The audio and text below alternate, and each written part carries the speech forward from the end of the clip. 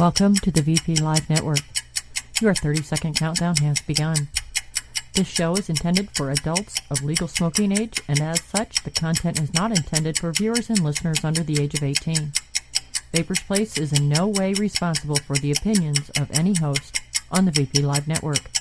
Please grab a vape, sit back, and enjoy the show.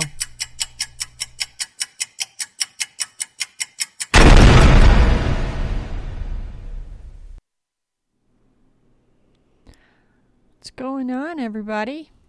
How are you? Today kind of sucks. So, Mr. Aaron Biebert is going to call in for a few minutes tonight. He's only got about 10 minutes, so I will not be taking calls while Aaron is on the air with us.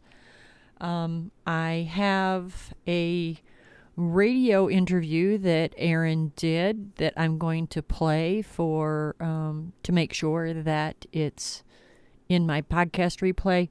And I have some stuff from the Heartland Institute. It is a talk that Vicky from Signot, whom I absolutely adore, it's thanks to her that I managed to stay a vapor for the first several months, and Brian. And Brian is a wonderful, wonderful advocate for us. So the talk that they give provides a lot of really useful information.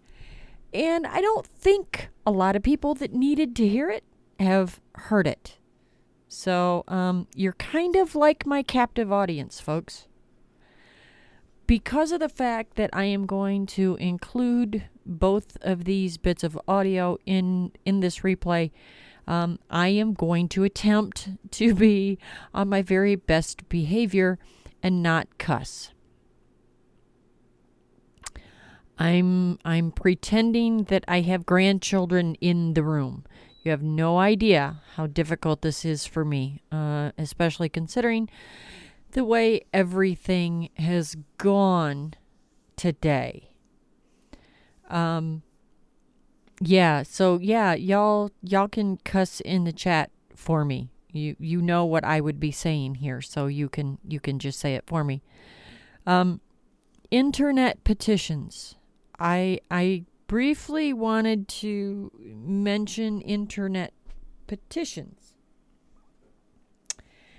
If you want to sign an internet petition, be my guest. If that floats your boat, go for it. That's really all I have to say about that, other than the fact that personally, I think they are useless.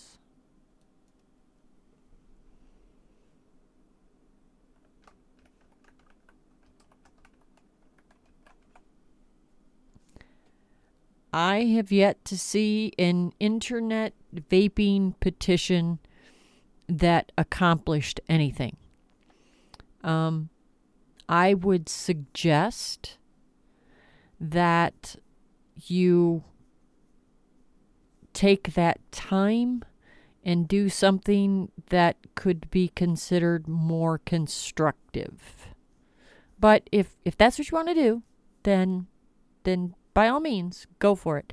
Don't PM this stuff to me on Facebook. It doesn't end well. It's not a big secret that I don't care for these things. I personally think it's a waste of my time. But that's me. And that's what I think is right for me. You got to do what you think is right for you. The sky is dark and stormy, but I wouldn't say it's falling yet. We have a lot of time to fight this. The problem is the problem is that in 90 days, the market freezes And what that 90 days means is that nothing new will be able to go on the market after that date.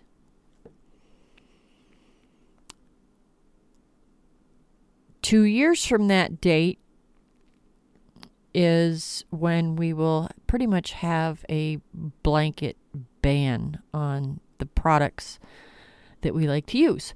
But, thankfully, I'm sure Big Tobacco is throwing a party today, and I'm sure Pharma is throwing a party today because their little cloud has a silver lining.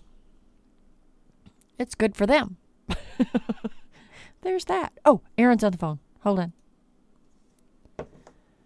Hey, how we doing? Good. How are you, sir? Been a long day. Been a crazy day. That's for sure. Yeah, it's been an absolute crazy day.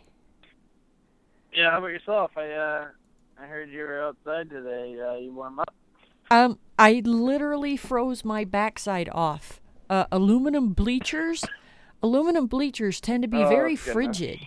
Yeah, it was. And it seems like we're still in winter here, so Yeah, here too. So, A Billion Lives, the world premiere is going to happen in the next few days. Yes, on May 11th, we are going to be having our world premiere down at a really cool film festival called Doc Edge. It's actually an Oscar qualifying film festival, and it's kind of the main film festival for our kind of movies, for all of the Asia Pacific, Australia, that region. This is actually like the Hollywood of the Southern Hemisphere, where they made Avatar and Lord of the Rings and The Hobbit. So it's really cool. Not a lot of people in the U.S. have heard of it, but around the world, it's definitely something that's a little bit more well known, and we're super, super excited to be a part of it. So, yes. Did you pick the tuxedo that your wife wanted?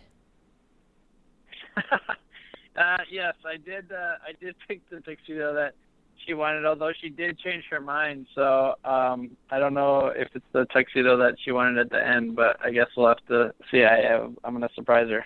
Yeah, the best advice I could give you was ask your wife. Pick the one your wife likes. Yeah, I did take some pictures at the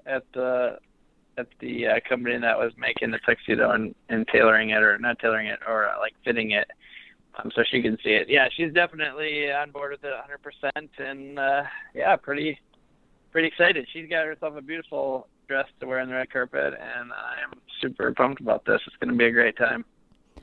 So you sent out a very long, it wasn't very long, but you sent out a nice email from A Billion Lives today. In regards to the FDA deeming regs not actually being dropped, but they were put on the public review desk today, and of course they suck. They suck.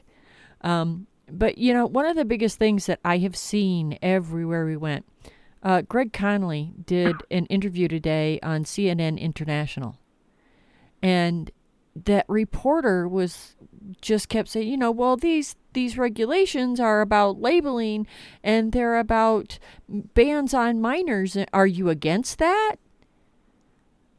Right. Is there some kind of mandate that they're only allowed to say certain things?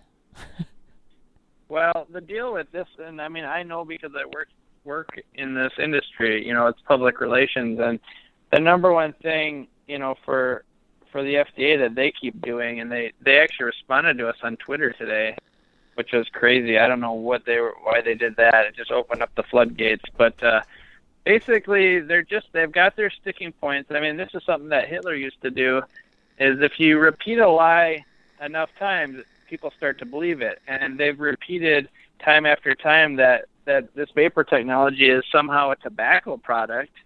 And now people are starting to believe it. And they also keep saying this is for the children and that it's just sensible regulations. And if they keep repeating that over and over and over again, tobacco products helping children, sensible regulations, if they repeat that 100 times a day, which they've been doing for the last year or so, you're going to get a lot of reporters who don't take the time to research it to start parroting that stuff back to the public, which is the problem that we have right now. Is the media, some of them, are not doing their homework.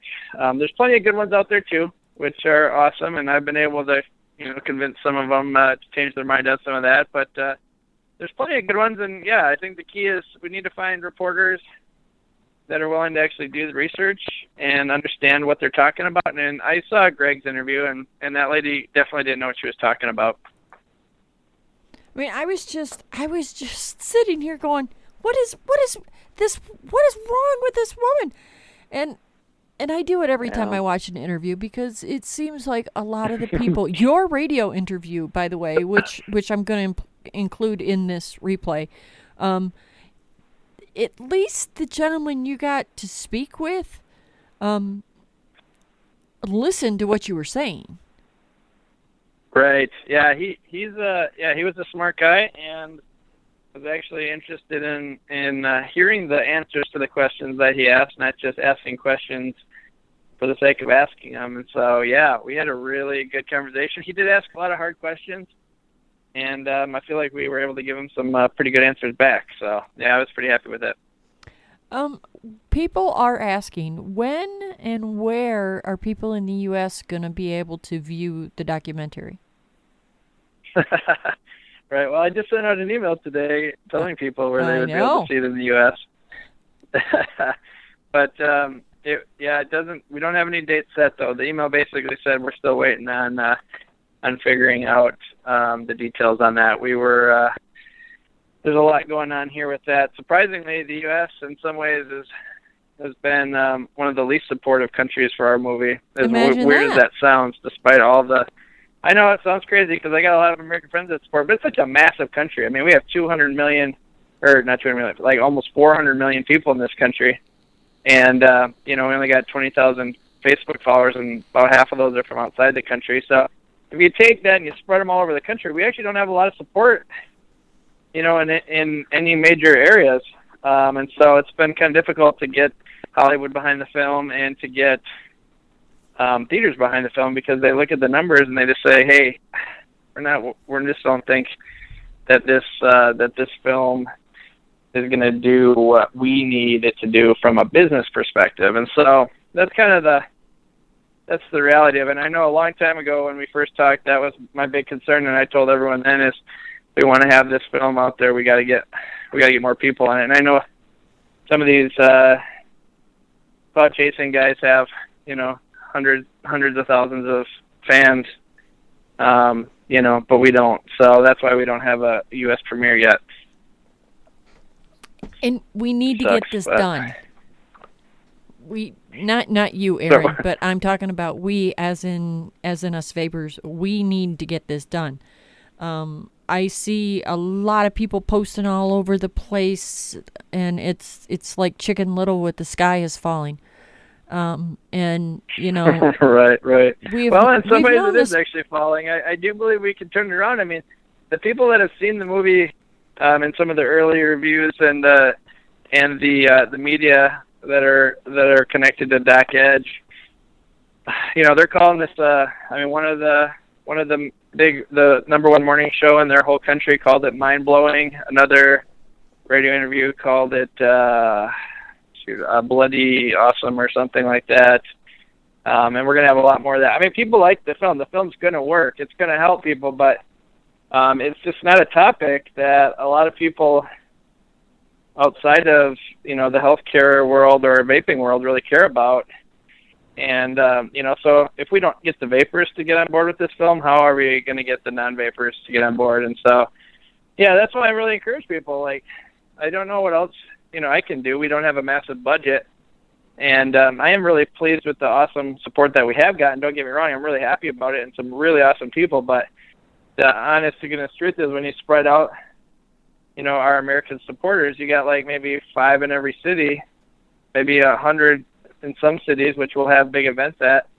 But even 100 is not enough to even fill a theater. So, that's kind of what we've been struggling with from a business perspective, and then just from a funding perspective too. And so, we don't have the funding necessarily to market something that big, like a North American premiere until maybe we get some sponsors on board to maybe sponsor like an after party or something to help us cover the costs involved with something like that. So I mean, we're working on it. Jesse's working his butt off on that. I'm confident. I'm confident we're gonna get something worked out. The funny thing is, there's a gentleman in Canada who apparently is willing to sponsor a giant Canadian premiere after party to kind of make sure that their country gets some press out of it. But yeah, no one in the U.S. has stepped up yet, so I don't know. I'm confused. Well, we'll have to see what we can do about that. Yeah, I hate to be whiny about it, but everyone keeps asking me, and I guess that's the answer is we just don't have enough support yet. So it sucks, but I think we'll get there. I'm not worried about it, especially with the FDA deeming regs out, today. I did get some calls from some people, some powerful people that want to do something in DC, but the funny thing is they just wanted to do it privately, so that doesn't really help us change the public's perspective. So yeah, we're gonna keep pushing for these people to get behind it, and yeah, we're gonna have some big things. No one needs to fear though. It will be in the U.S. We just got to keep pushing, our reach bigger and get some more of these, the powerful voices that are, in the vaping community. We need to get those powerful voices open, talk about the film, not just talking about the new sales and the new mods that are coming out, because those new mods aren't going to be around very much longer if we don't do something. Yeah. Who did you end up? Who's coming to the premiere to broadcast the after party? Interestingly, I wasn't completely involved. I just shared that thing because Jesse asked me to. But there is a gal she's from France. She has 250,000 people that follow her on her broadcasting stuff, and she's going to come down and do it. So there again, we got another outside the U.S. person who's going to be helping us because I don't know, that's crazy. But yeah, it likes to be a French person. So. But I don't know, it's so crazy to me. But yes, definitely a very global film, and I guess our premiere will have a very global feel to it. Well, and I think with I think that's partially our fault. I think like when I shared that post, that people were assuming you wanted some people that were local over there to do it. I know a lot of these guys here were thinking, well, I'm not going to volunteer because they don't want to pay my airfare from the U.S. over and back. That's what I think part of that came from. We have a sponsor, actually, who is going to be paying for the travel costs. So and I think I mentioned that in my post. But yeah, it was a free trip to New Zealand with all the expenses covered. That's a little spending money, but yeah, it looks like we did find somebody. But yeah, it was. I mean, not that we didn't have people that were interested. Don't get me wrong, but yeah, 250,000 people following this gal, and apparently she does a really nice job with her broadcast. So, I mean, it was really great. I mean, we're happy about it. Don't get me wrong. And if you will, Aaron, if you would get me her information, I would like to put that out there. For people so that if they want to tune in and see what the after party's like, they can. Oh, yeah, for sure. Yeah, we'll probably have to do we'll have to broadcast super late at night during the party because the Americans will all be sleeping during some of it. I think it's, what is it? It's like, I have a hard time with the whole time zone switch over there, so the way I think of it is 7 hours back and then 1 day forward. So like right now it's like about 1 p.m. tomorrow there.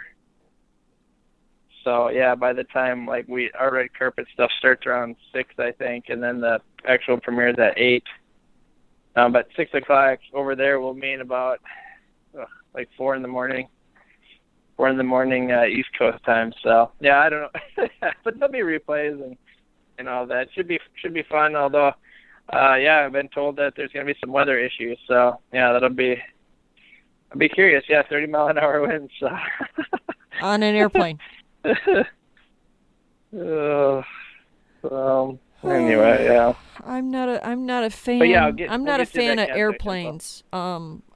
and I'm not afraid to fly. I'm just very respectful when I do that. That's what I tell people about. I'm not afraid of heights either. I just have a really firm respect for them.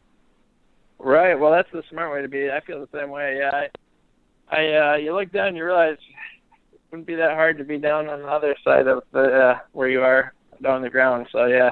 But yeah, with flying, yeah. I mean, this is going to be, I think, start to finish is like 38 hours or something like that. At least what I saw, 33 hours. So yeah, it's a long time. The flying part is only about 22 hours, but there's some layovers and whatnot. And yeah, it's going to be quite the trip. So yeah, I'm looking forward to sharing a lot of pictures. Actually have a new 3D or a virtual reality camera that I'm going to use to do some streaming. That 360 camera made me sick. Yeah. I can't watch those. They make me feel like the room is tilting. It's not 3D. I screwed that up. It's not 3D. It's just virtual reality. So you could turn your phone and look around. So like you're in the middle of the room and you can look around at it. So we'll have some things like that. It's a little bit like, yeah, I personally don't like 3D. And we weren't going to make a documentary in 3D anyway, just because that would be ridiculous. But this will be fun for people to be able to see, parts of New Zealand and kind of experience some of that stuff too. So I'm excited for bringing people along for the journey. So if anyone's interested, obviously they know where to find the A Billion Live stuff. I'll personally be doing a lot on my Twitter and Periscope and Instagram and all that. I'm just at Biebert, so just at my last name, Bieber, Justin Bieber with a T on the end. I had to have somebody explain Periscope to me the other day. Because in my world, a periscope is the spyglass that comes up off of a submarine. That's a periscope. Oh, did you used to work on a submarine?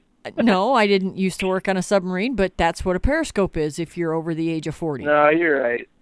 Right. Well, which I almost am, so I definitely get that. But apparently these guys decided to call that live streaming app Periscope, and I'm not exactly sure why, but yeah, that's kind of the new rage. So you can have real time questions and answers and all that kind of stuff. So it'll be fun. We'll be doing some of that while we're down in New Zealand, and then also once we go over to Warsaw for the European premiere at the Global Forum for Nicotine, that's going to be fun too. Going to be doing some traveling through various different places. So yeah, including I think we may be in Istanbul for a little bit too again. So that's always crazy. But lots of stuff to show. So I'm excited for this, and I'm excited for this U.S. tour. We are going to do one.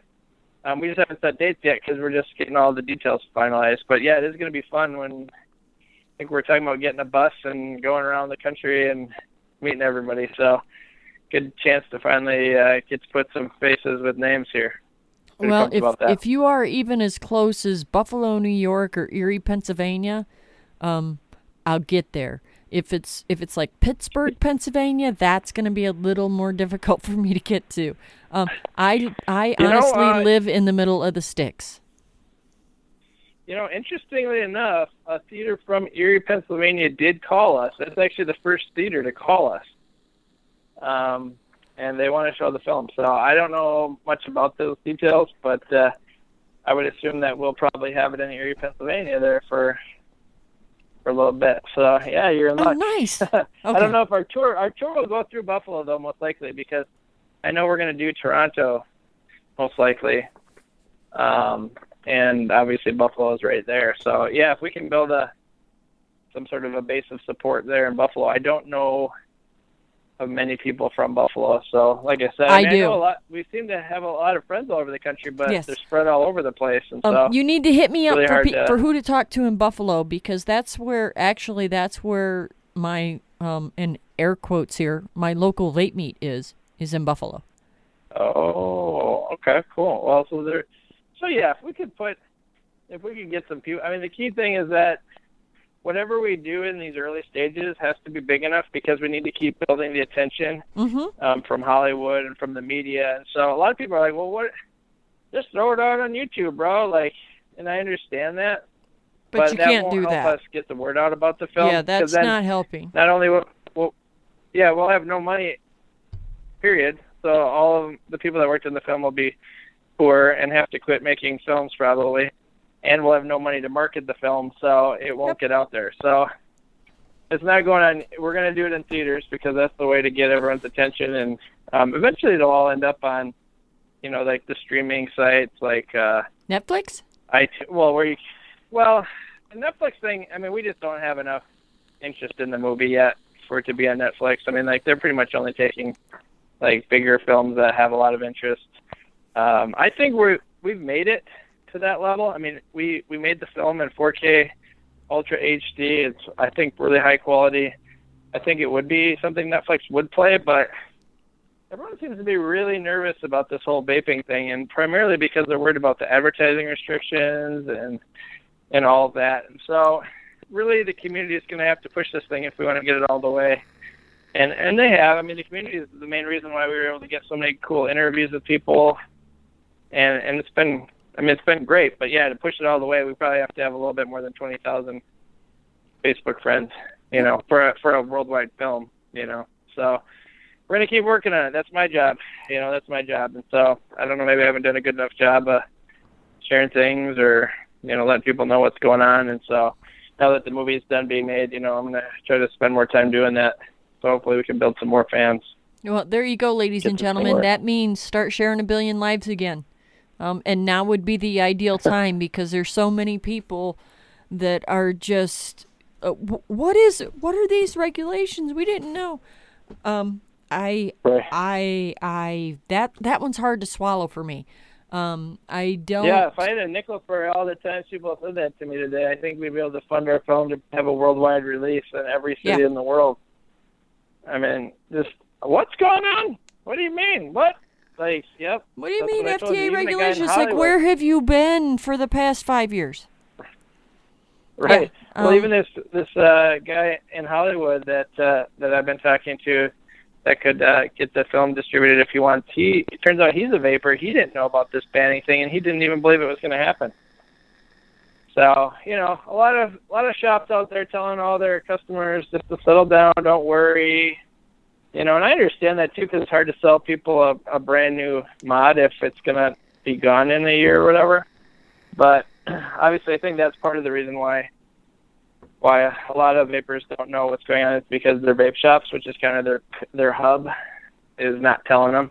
So, yeah, I don't know. Although I also think they should try something called the internet and, pay attention a little bit more. If this is such a life-saving technology for them, which it obviously is, they need to spend a little more time with it and understanding what they're actually doing and being a part of the community, because if people don't get out there and fight this, it's going to go away. I mean, It's happened in other countries. In the movie, we have a guy from Australia whose house was raided by the authorities. Big black SUVs pulling up, raiding his house. That's going to be happening in the U.S., guys, at some point here, because I know a lot of people are going to keep fighting this, and some people even said they're ready to get arrested. Well, it will happen. So, hopefully we can fight it now before it gets to that point. But we're going to have to make a really loud noise. And I'm confident we could. We got to decide to do it. Well, I think my hope is now that they've actually rolled out, because groups like CASA have been saying for years, people, this is coming, this is going to happen. And everybody was, not everybody, but a large portion of people were sort of apathetic. Yeah. Mm-hmm. Not going to happen, They'll sort itself out. Yep, and maybe now that there's actually a sunset date. All this stuff. Yep, now that we have a sunset date, maybe we can get everybody in masses to want to stop it and do what we need to do to stop it. And I have to thank you one more time, because you're not a vapor, you are not a smoker, but you chose to make this film. I think it's ironic that the FDA regulations are coming out the same week that your film, your documentary premieres. That's more than a little ironic to me. it Well, stands to they reason asked that me when it was promoting coming this out, film when I and saw that. us trying to get this film promoted, you've never asked the vaping community for anything other than their support, and not financial support, but our social media Right. support, our personal support, and that's all you've ever asked for. And my hope is right now that you will get a whole lot more of that. Because Oh, thank you. Yeah, and I mean, I like I said, I hesitate to even explain the situation because I don't want to seem ungrateful for all the support, because it has been amazing, and there have been a lot of diehard supporters, and I know it's taken, because we started off right away, obviously, early on, when we announced the film, we were getting major support back then. But obviously, it takes a long time to make a movie and get it out there, and so, yeah, I think people got a little tuckered out from all the excitement. But yeah, now it's time to down a couple cups of coffee and let's get at it, because this is, I think, a way to get the public opinion to start shifting, so people stop, saying that people are sucking metal dicks and things like that, which, all these negative, nasty comments that I've been seeing, those got to stop. And I just think it's because people don't understand what's going on with vaping. And I think it's time for them to find out, and I think that we're going to be the way that they're going to find out. So I'm pretty excited about that. Well, I wish you all the luck in the world, and I think this documentary is going to be very important to us. Have a great time. Enjoy New Zealand. I hear it's absolutely beautiful. Yeah, I'm excited about it. Thank you so much, and I'll let you get going, and have a good rest of the show. We'll see you all online. Thank you, Aaron. Bye-bye. So, guys and girls, really, I cannot stress to you enough how important and how helpful I think it would be to us to get this movie premiered all over the United States. We need it. We really need it.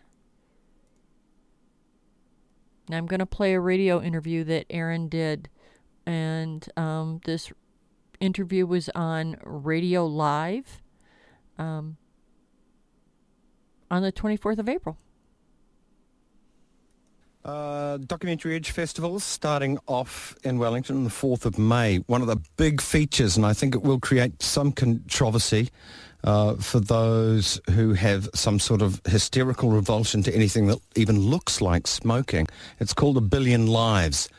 Here's a touch of the trailer to give you some idea where it's coming from. And we'll be speaking with the director, Aaron Biebert, the other side of this. I always flinch when I hear colleagues saying things about e-cigarettes that they know or they should know are completely wrong or exaggerated or scaremongering.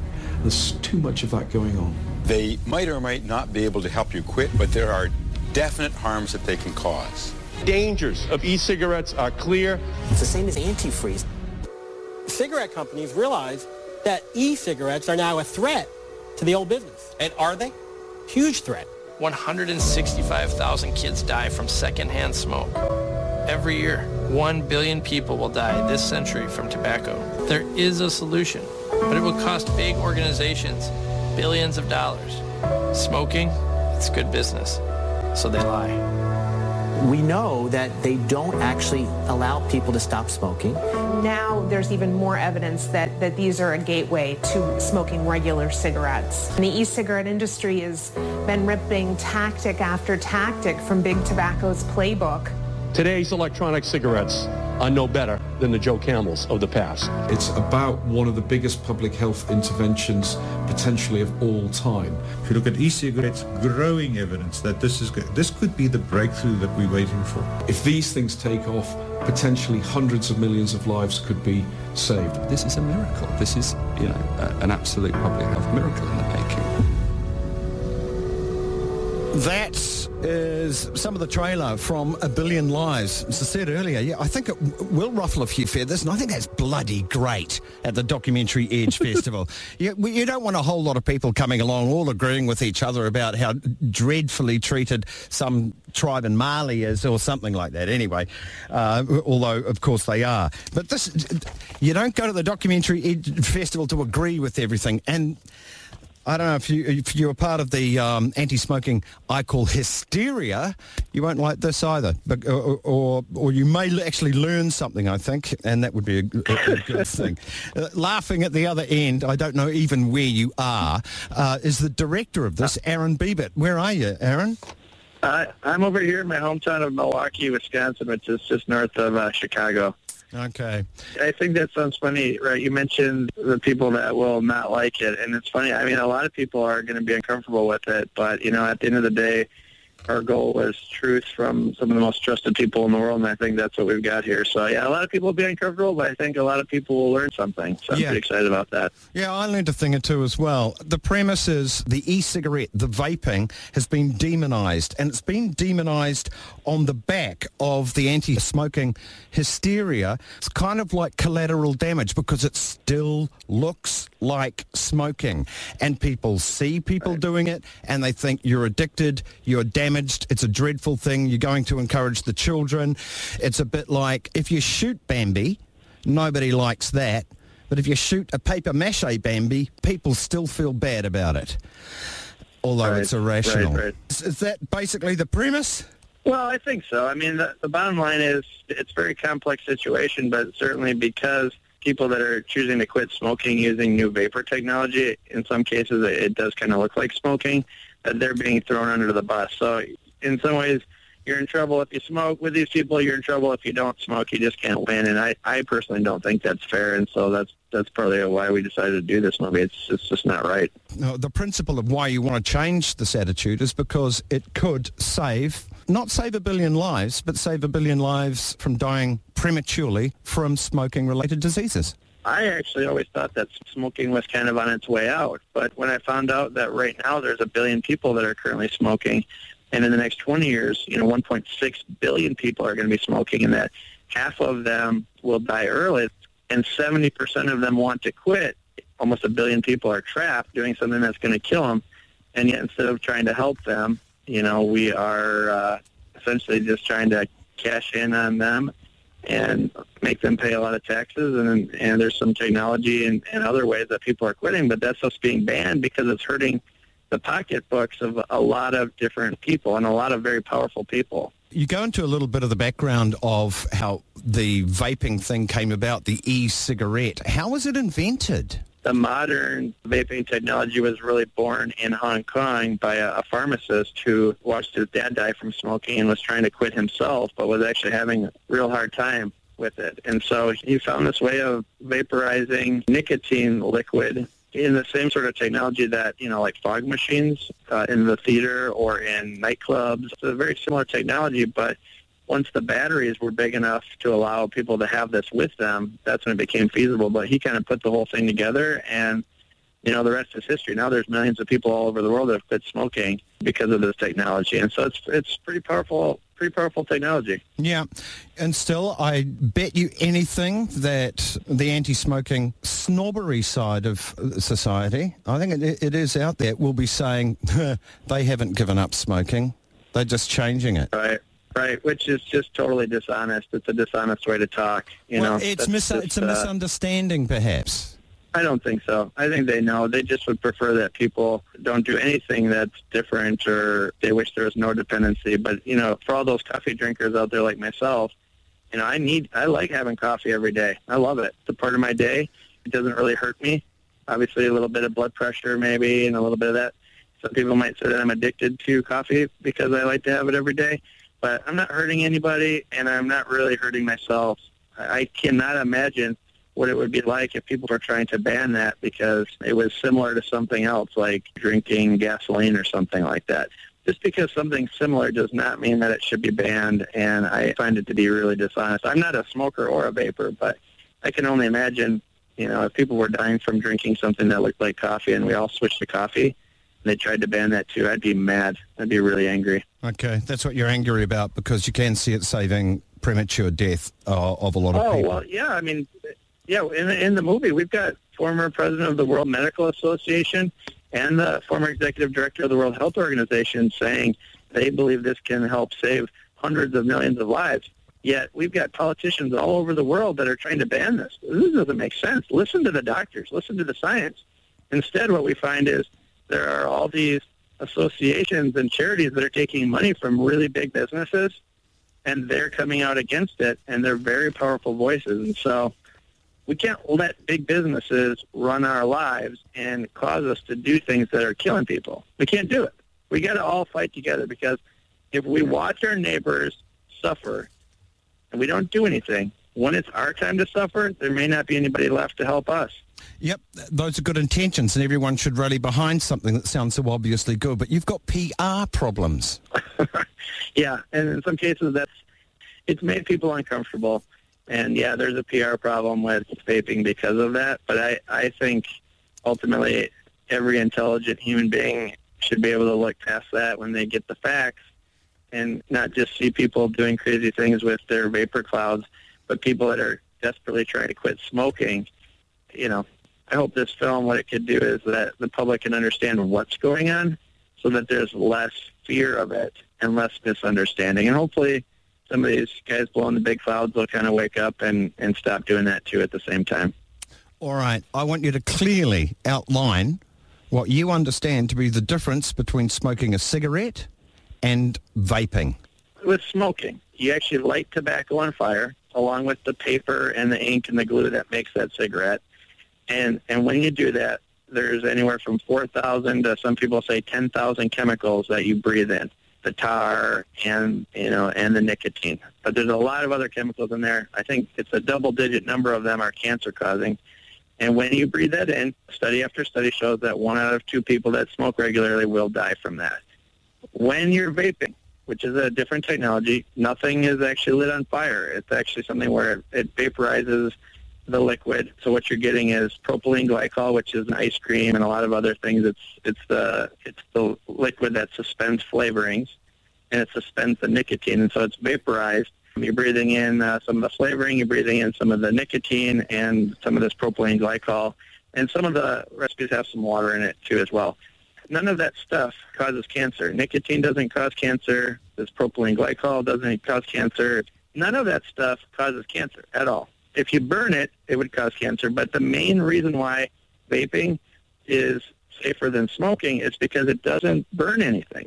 Burning is what makes things cause cancer, because there's some study about how even burnt toast can cause cancer. So by changing a smoker from burning tobacco to vaporizing nicotine, you're cutting out almost all the harm. So that's the main difference.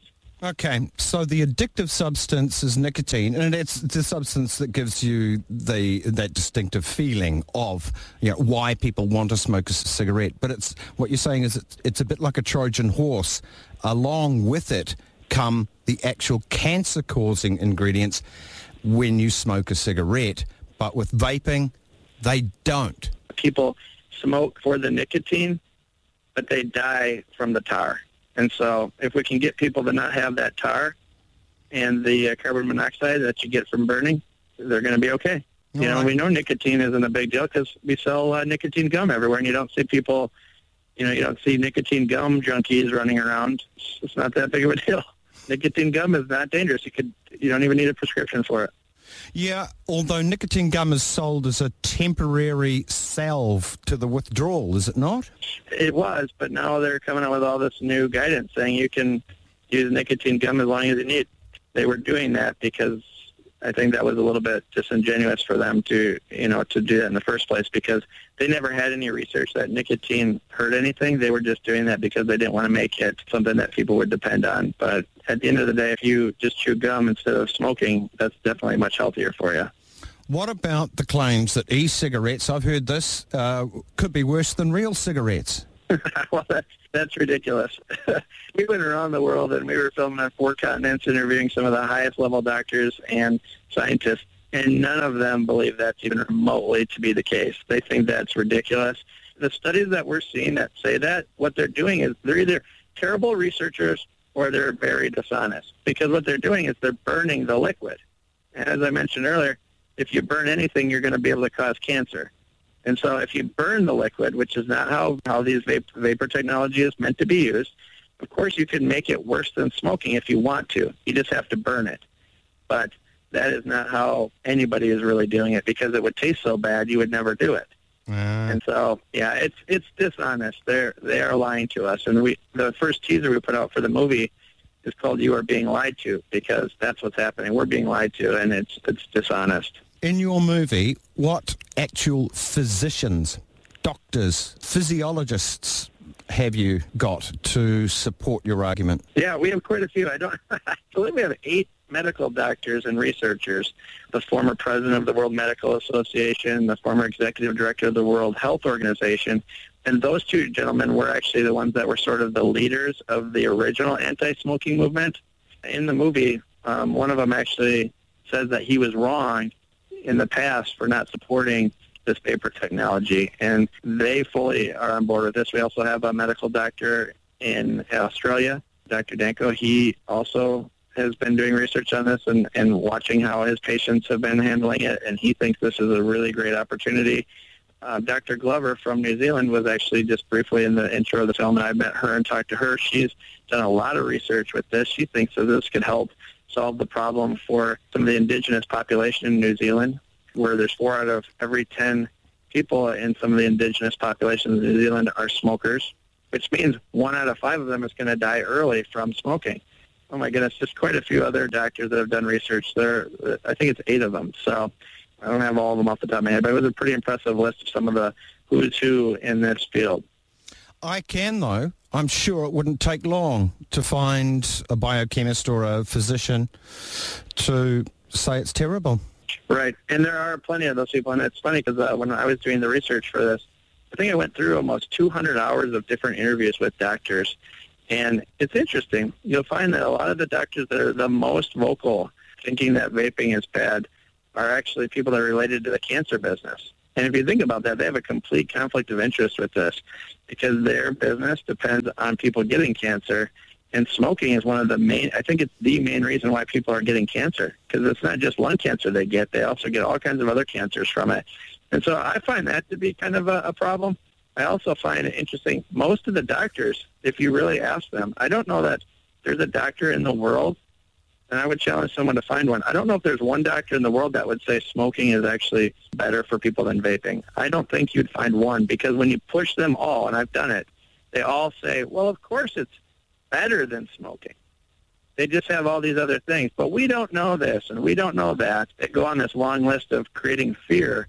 But ultimately, when you get right down to it, they would tell you that smoking is worse than vaping. That's one thing I feel a little uneasy about. I'm not really subscribed to conspiracy theories. You're ascribing malevolence from people that have vested interests in people getting cancer. I go, well, really? Right. Well, and I agree. Nothing in the movie actually says that, because that would be really hard to prove. But I find it interesting, though, that that's the main groups that are coming out against vaping technology are ones that have taken money from big pharmaceutical companies and depend on them for their financial stability. And so, yeah, that's a problem. Whether, I don't know if it's a full-out conspiracy, but in my mind, it's certainly a conflict of interest. We can't trust experts come out and tell us what to believe if they have a really significant conflict of interest with their funding. And that's something that I think that we're overlooking. And the news media needs to do a better job before putting people on their news programs to find out whether they have a conflict of interest or not, because it certainly is a conflict of interest. There's no doubt about that in my mind. E-cigs, vaping, it's banned in Australia. Yeah. Yeah, and in our movie, we actually interviewed, there was a gentleman who had his house raided because he was selling some of this vapor technology to smokers who wanted to quit. They pretty much ruined his life over it, and they used the law that they have there against candy cigarettes. That's what they used to raid his home, and it's just, it doesn't make sense to me. They ban it, but, you can walk and buy a pack of cigarettes anywhere you want in Australia, but you cannot buy the one technology that many doctors are saying is much safer than smoking. It doesn't make sense. So there's something wrong when that's happening. Yeah, okay. Yeah. It took a long time for people to see the clear association between smoking and ill health, but we haven't had a long time with vaping. So people would say, well, we should be cautious. We don't know what the long-term effects of this are. It could be worse. Right. And I kind of understand that, but at the same time, I think some people are forgetting that this vapor technology was invented well over 10 years ago. You know, the difference with smoking is, like I said, 4,000 to 10,000 chemicals in there. With vaping, there isn't that many chemicals. And we know what those chemicals do. And the technology itself, those are things that have been around for a long time. And many hospitals actually use that propylene glycol I was telling you about. Yeah. They use that in their hospital's air filtration system to clean the air. So we know nicotine by itself is not going to give you cancer. The chemicals, you know, we're not sure about every chemical or every flavoring, for every flavoring. We're not completely sure about all of that. You know, what we do know is if we find out something bad about it, we can change it. But what we shouldn't be doing is throwing out a whole technology just because there's a couple uncertainties. That's something that's really silly. If we knew we could save 1 billion people, even if there was a chance of doing that, we should be taking a really hard look at that. We shouldn't be saying, let's wait 20 years. How long do you need to wait? All the doctors are saying they think this makes sense. Some are saying be cautious, sure. But all of them are saying it probably isn't worse than smoking, because smoking is one of the most destructive things in the world right now. How much time do you need, doctor? Should I vape or should I smoke? It's an easy question in my mind. Sure, let's do some research. I think we need more research, sure. But I don't think we need any more research to know that this is the better alternative of the two. Which probably brings us full circle. A lot of the antipathy towards it that people go tut, tut, tut, is that it just still again looks like smoking. And that's one thing in the movie I agree with most, but it's a difficult thing to change people's attitude, not to look askance at that. People seem to be quite delighted with their own pride, pointing at other people saying you're a bad person because you're doing this. Right. You know, when I talk to these people that are now vaping, they said that they started smoking when they were kids. Okay, so we're willing to dismiss people for one mistake that they made when they were children, and we're willing to let them die. I think as a society, we need to take a good hard look at ourselves and say, are we okay with that? Are we okay with condemning children to death because they made a mistake? And I'm willing to put my foot down. I'm willing to put my money where my mouth is. I invested in this film. We made this film because we believe it's time to not dismiss so many people around the world. And I think, hopefully, if we all take a good hard look at our hearts, we will all agree that nobody who makes a decision as a child should have to die from it because we don't care about them. Thank you very much, Director of A Billion Lives. You coming out to New Zealand for the Documentary Edge Film Festival? Yeah, I'm looking forward. Doc Edge is one of the best film festivals in the world for documentaries, and we are delighted to come down there for our world premiere. I'm going to be there for several weeks, getting to meet with all kinds of folks from New Zealand and doing some more interviews and press, and I'm really excited to be here on your show, and yeah, Doc Edge is going to be great. I hope to see some of you guys there. This is freshly in the can too, isn't it? Yeah. Literally the version you saw was not actually the final thing. We are shipping it over to New Zealand actually tomorrow is when it will be shipped. So we are still putting some of the very finalist touches on it, and it is headed to New Zealand on the airplane tomorrow. So, yeah, it's fresh, and we're bringing it to New Zealand because New Zealand not only has one of the best documentary film festivals in the world, but like I said, 40% of the indigenous population there is addicted to smoking, and in some cases this technology is sort of being discouraged. And so we feel like we got an opportunity here to really make a difference. So we're very excited about that. Okay, we look forward to seeing you in New Zealand for the Documentary Edge Film Festival. Listeners, if you'd like a double pass to this movie or any other, it starts May 4th in Wellington and goes right through May. Second week will be the Auckland season. Just give us a bell now, 0800 844 747, 0800 844 747. Personally, I highly recommend you get your ass to see this one, A Billion Lives. You've been listening to the director, Aaron Beaver. Thank you. So that wonderful radio interview that Aaron did, I don't think a lot of people here listen to it, and I thought you needed to. I've got one more thing that I'm going to play, and this is long. And actually, I'm hoping that the replay doesn't cut it off. But what this comes from the Heartland Institute. And Brian and Vicky did a talk there that I thought was absolutely amazing. Some of the people in the chat I know have listened to this because I started talking about it, and they're like, oh yeah, I watched that live. I did not get to watch this live. It was streamed on April the 20th, and you know, advocacy is a big thing right now. And if people wondered what they should do or why they need to do it, here's why.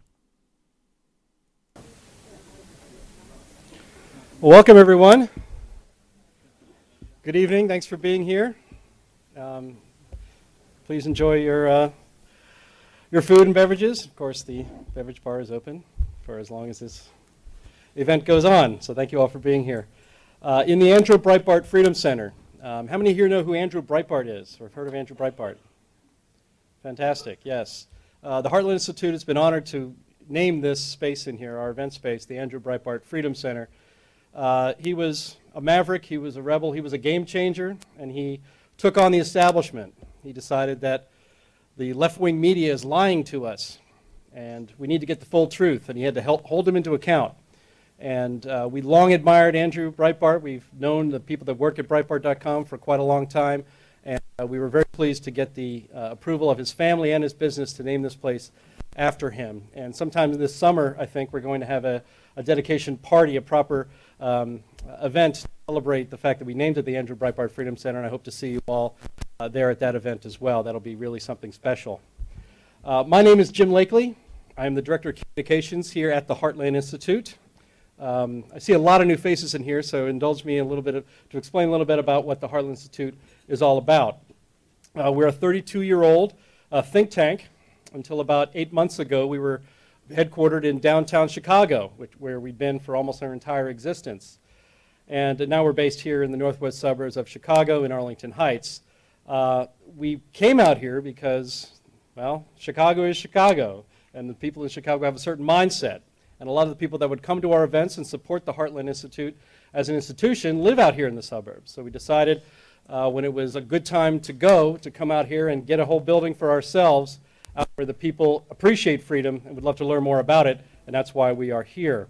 Our mission since our founding has been to discover, develop, and promote free market solutions to social and economic problems. In short, to fight for policies that shrink the scope and the power of government, increase individual liberty, and encourage prosperity through vibrant free markets.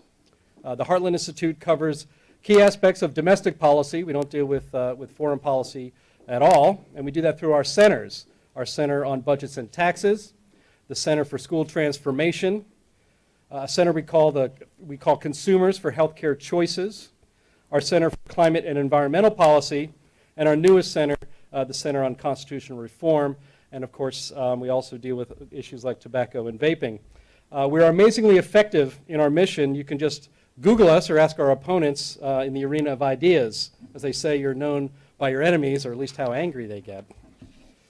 We're also one of the only free market think tanks in the country who proudly and overtly stands up for the rights of smokers, and now vapers as well. As we're going to learn tonight, there's rights that vapers have that are also under threat.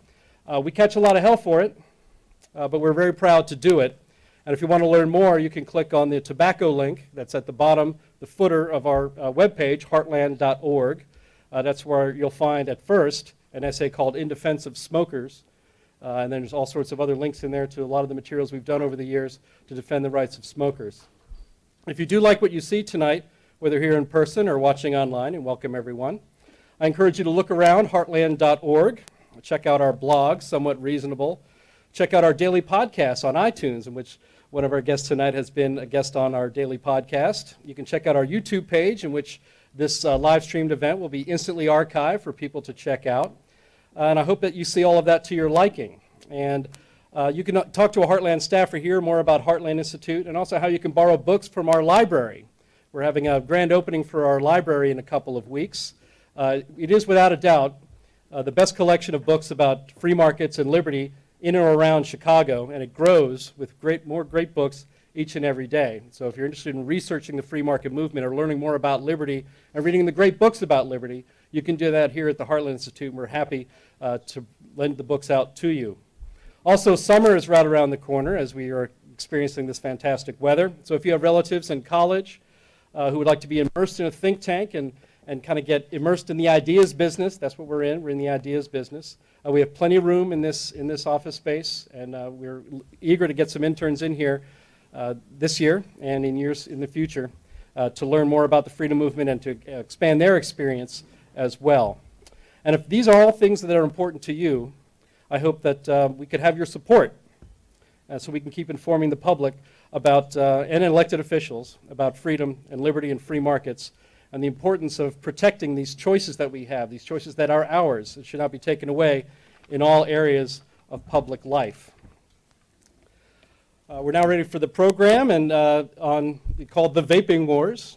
And there's actually a bit of a victory on the Vaping Wars. Just yesterday afternoon, the House Appropriations Committee, Subcommittee on Agriculture, approved by a vote of 31 to 19, I think, instructing the Food and Drug Administration to not regulate vaping going back to all products presented before 2007. Instead, the regulation will begin when they set the rule, which of course is an enormous victory because 99% of all vaping products are post-2007. And so these are rare victories, and the Heartland Institute actually put out a press release today, and that's very happy news. So yay, happy news! But e-cigarettes are becoming increasingly popular, of course, especially among smokers who want to kick the habit, the tar and the hacking of cigarettes, but are seeking an alternative to patches and gum that hasn't worked for them. That's a good thing, right? Yep. Wrong. You're all wrong. If you're in the eyes of the government, you are all incorrect. Because many municipalities and government agencies think differently because they really don't know the facts, and we're going to learn a lot of facts tonight about the growing war on vaping. As governments want to treat vaping and e-cigarettes just like they do tobacco, even though there's no tobacco at all in an electronic cigarette. So what impact do the vaping wars have on science, on public policy, on business, on jobs, on your freedom? That's what we're going to learn about tonight with our two speakers. Our first speaker tonight is Brian Foytik. He has served in both policy and political positions in various states, working for a United States Senator, a governor, a lieutenant governor, a secretary of state, a state senator, and a state representative. He's worked as director of government relations with a major consumer products company from 1996 to 2009 and currently serves as president of Brownstone Communications in Greater Chicago. And our second speaker tonight, and then after they both speak, it'll be a time for a very vigorous Q&A, I hope, is Victoria Vasconcelos. She is a former longtime smoker and the owner of Signot, which she established in 2009. Victoria has made it her mission to ensure that smokers receive support and affordable access to what she considers a life-changing option to smoking. She has personally assisted tens of thousands of smokers as they navigate the path to no longer smoking and is a founding member of the Illinois chapter of the Smoke-Free Alternatives Trade Association, known as SAFTA. I'm sorry, SFATA. SAFTA. Thank you. So let's welcome both of our speakers tonight. And our first speaker to start us off, Brian Foytik.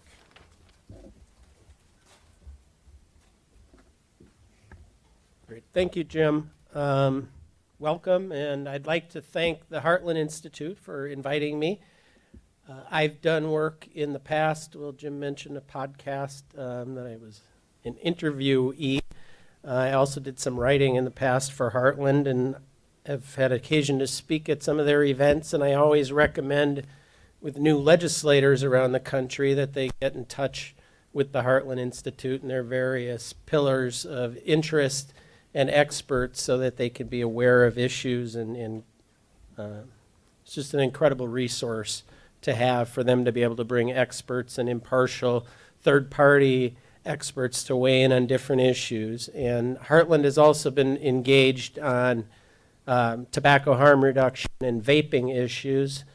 One specific person I wanted to mention is Dr. Brad Radu, who's on the faculty at the University of Louisville medical school. He is really he's a friend of mine, and he's really a hero to me because he's recognized the concept of tobacco harm reduction and been working on it and writing about it from an academic perspective for decades.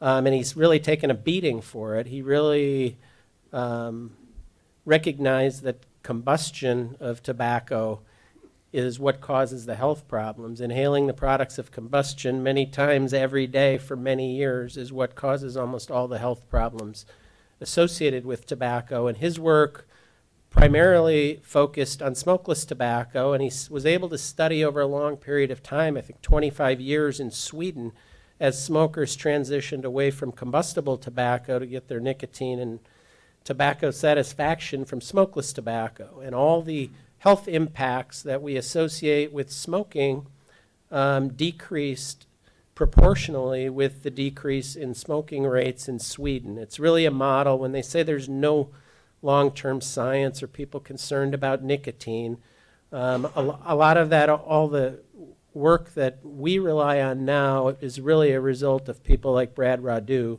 who is a senior fellow at the Heartland Institute, and that's why I wanted to bring him up. And I would encourage you, he reminds me, he's a lot like Dr. Michael Siegel at Boston University.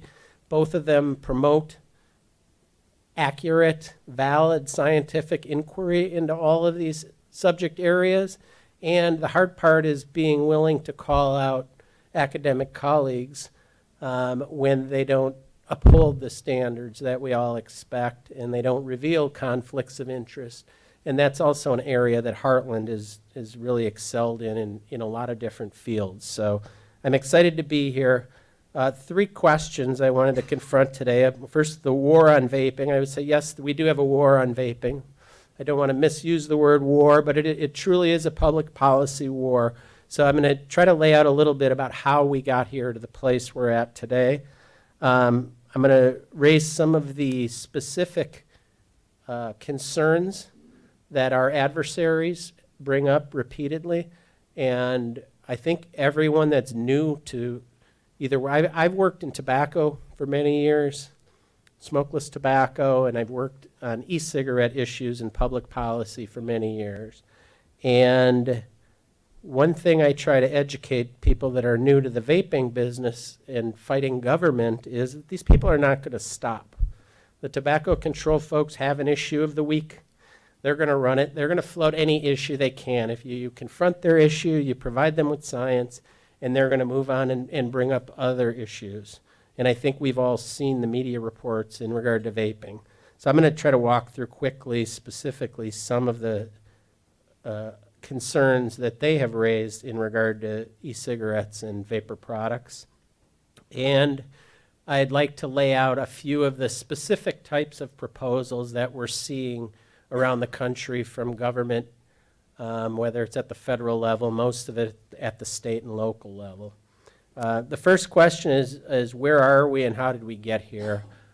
And this is a subject that I've raised in just talking about the concept of tobacco harm reduction. It really goes back 50 years in a big way to the 1964 Surgeon General's report on smoking and health, which really kind of put a marker down for the federal government in regard to officially recognizing smoking as coming with considerable health risks and laying out those risks and trying to have some sort of response that to address those concerns. What we've seen since then, we've seen taxes at the federal level, at the state level, at the local level. If you look at the history of taxes, the Americans for Tax Reform has a tax map that you can look at where we're confronting tax issues from a vapor perspective because there's a limited number of people that use the products, and they continually have gone up. So what we've seen in the war on smoking is that we've seen taxes introduced everywhere, passed everywhere, and steadily increasing. We've seen smoking bans. We've seen education programs in various forms. In the purest, nicest form, they explain to people that it's not healthy to smoke and why, and encourage you to consider different options. But we've seen everything where kids learn at school how to go home and shame their parents and make them feel like miserable, dirty smokers. And fear campaigns, shock campaigns, billboards, quit lines. We've seen litigation, whether it be individual litigation, class action suits, and the biggest was a government action by the states. The Master Settlement Agreement, which probably most of you are familiar with, that settled one of those legal claims where the states are paying out a considerable amount of money, are being paid a considerable amount of money from the cigarette companies. And in addition to that, there's also a myriad of restrictions on advertising and marketing and the ways that you sell your products and market your products. And more recently, what we've seen is the FDA deeming regs that we're all still waiting to see the final rules come out. We've been waiting for years, and whenever anybody tells me they know when they're going to come out, it's usually the person who talks who doesn't know anything, and people who don't talk that might know something. But I've been hearing honestly for a year, well, we think it's 30 days they're going to come out, or they're going to come out before Christmas. We don't know, but at the end of the day, that's a 50-year campaign, comprehensive, plus million smokers in the United States. According to the Centers for Disease Control and the Lung Association and Cancer Society, over 450,000 people, they say, will die prematurely from smoking-related disease every year. Over 70% of smokers have an interest in quitting.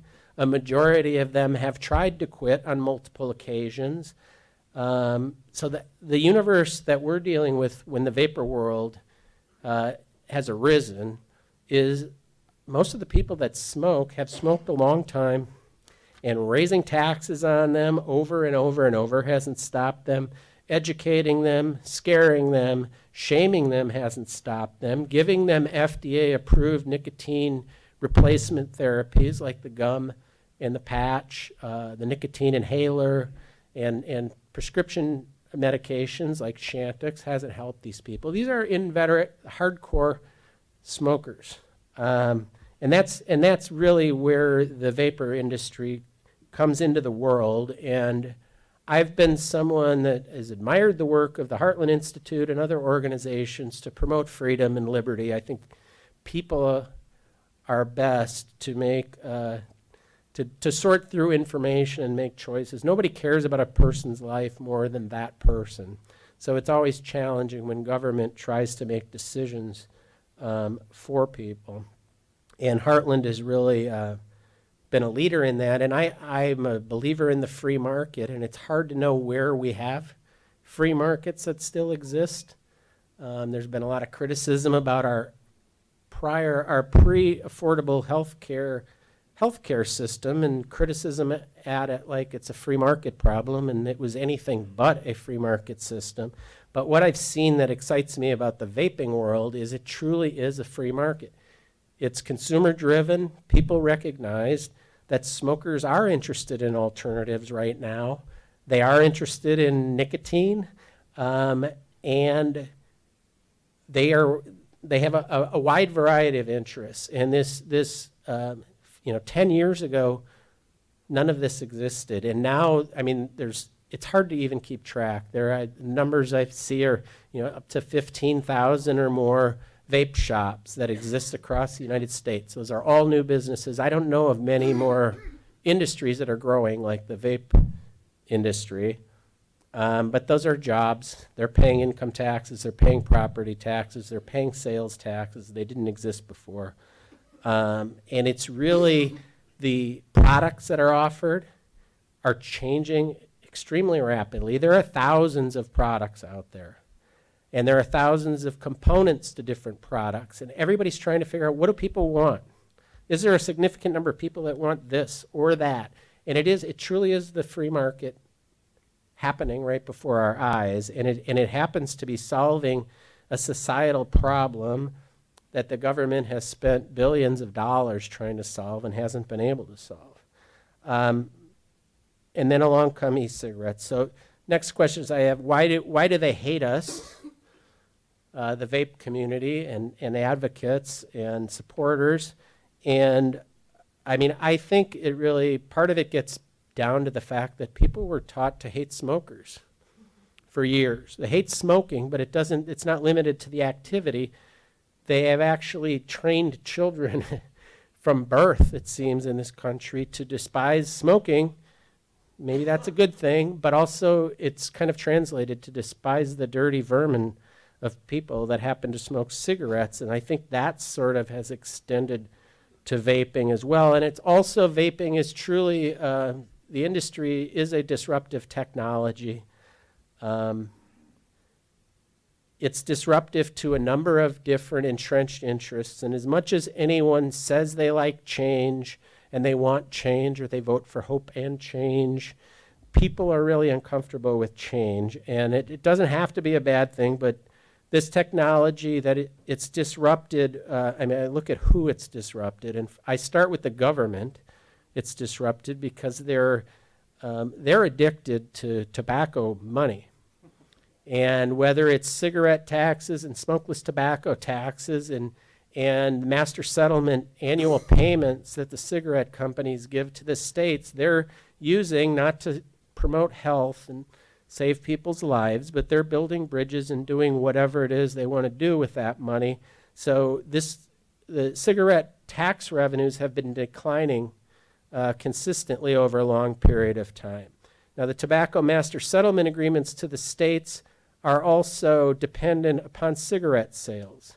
So if you sell less Marlboro in Illinois, well, Altria, the owner of Marlboro, will talk to the state and say, we sold less cigarettes this year, so we want $100 million back from what we gave you, and they get it back. So states are finding themselves pinched by people not smoking, and that's disruptive to them. Other entities that are disrupted are tobacco control and public health. They've pretty much done everything you can do to the cigarette industry. I mean, they've raised the taxes. You can't smoke here. It's just, and this has come along, and it's actually moving smokers away from smoking. And when your whole life only exists to work 40 hours a week to tell people not to smoke, and to access grant money to develop programs to tell people not to smoke, and someone comes along out of left field and just offers an alternative and it's working, that's really a significant and significantly funded entity that is disrupted. The third I would list is pharmaceutical companies. Been a few references today to nicotine replacement therapy, the gum, the patch, the nicotine inhaler, prescription medications to help people stop smoking. The reality is, at least in terms of the NRTs, they fail over 93% of the time. These are FDA-approved products. We're often asked, well, why don't you just become FDA-approved e-cigarettes? Well, it might cost you $20 or $30 million to be approved. And there's one statement I heard, it was actually at a Heartland event, and I can't remember the scientist's name, but he told a story about the guy that invented the catalytic converter and explained what a significant development it was and how it would help with automobiles and pollution and everything else. And then the government mandated that every car include one of those. And he said, wasn't that the best day of your life? Your invention was mandated by the government. And the guy said, no, it wasn't the best day. It was one of the worst days, because I thought it was a really neat idea and it helped, but once the government says everybody's got to have this, then innovation completely stops. And that's one of the real concerns about what's happening at the federal level with FDA, even with the changes. I mean, through that path, I don't think any products have ever been approved. The system was set up to stop any new tobacco products from coming to market.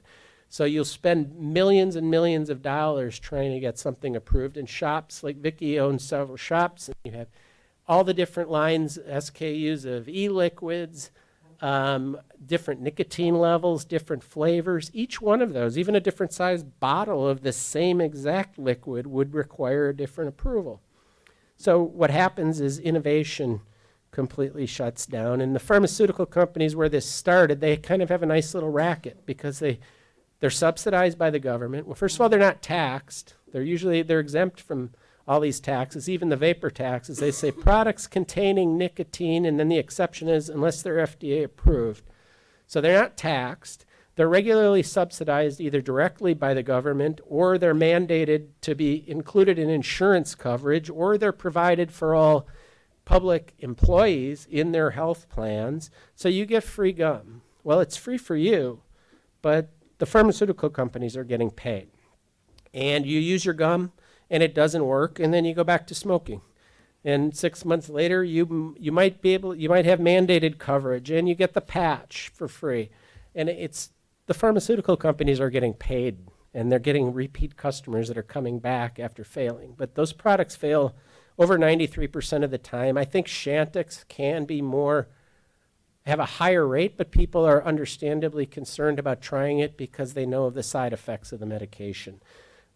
So that's an issue there. And the last one I mentioned about disruption is cigarette companies. And they understandably are disrupted that people sell a lot of cigarettes in this country. If consumers are choosing a different product, that disrupts their model. And I think what they've done is recognized the credibility of this category and started to invest in it and want to be a part of it.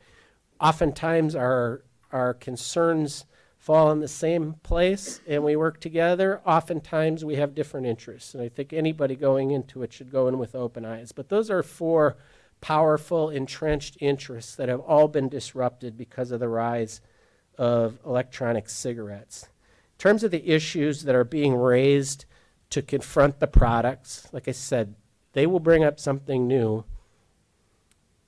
as long as they exist. But one of them is secondhand vapor, and secondhand vapor is not benign, but it has never been demonstrated to cause any health concerns. You could compare it to cigarette smoking, and it doesn't even compare.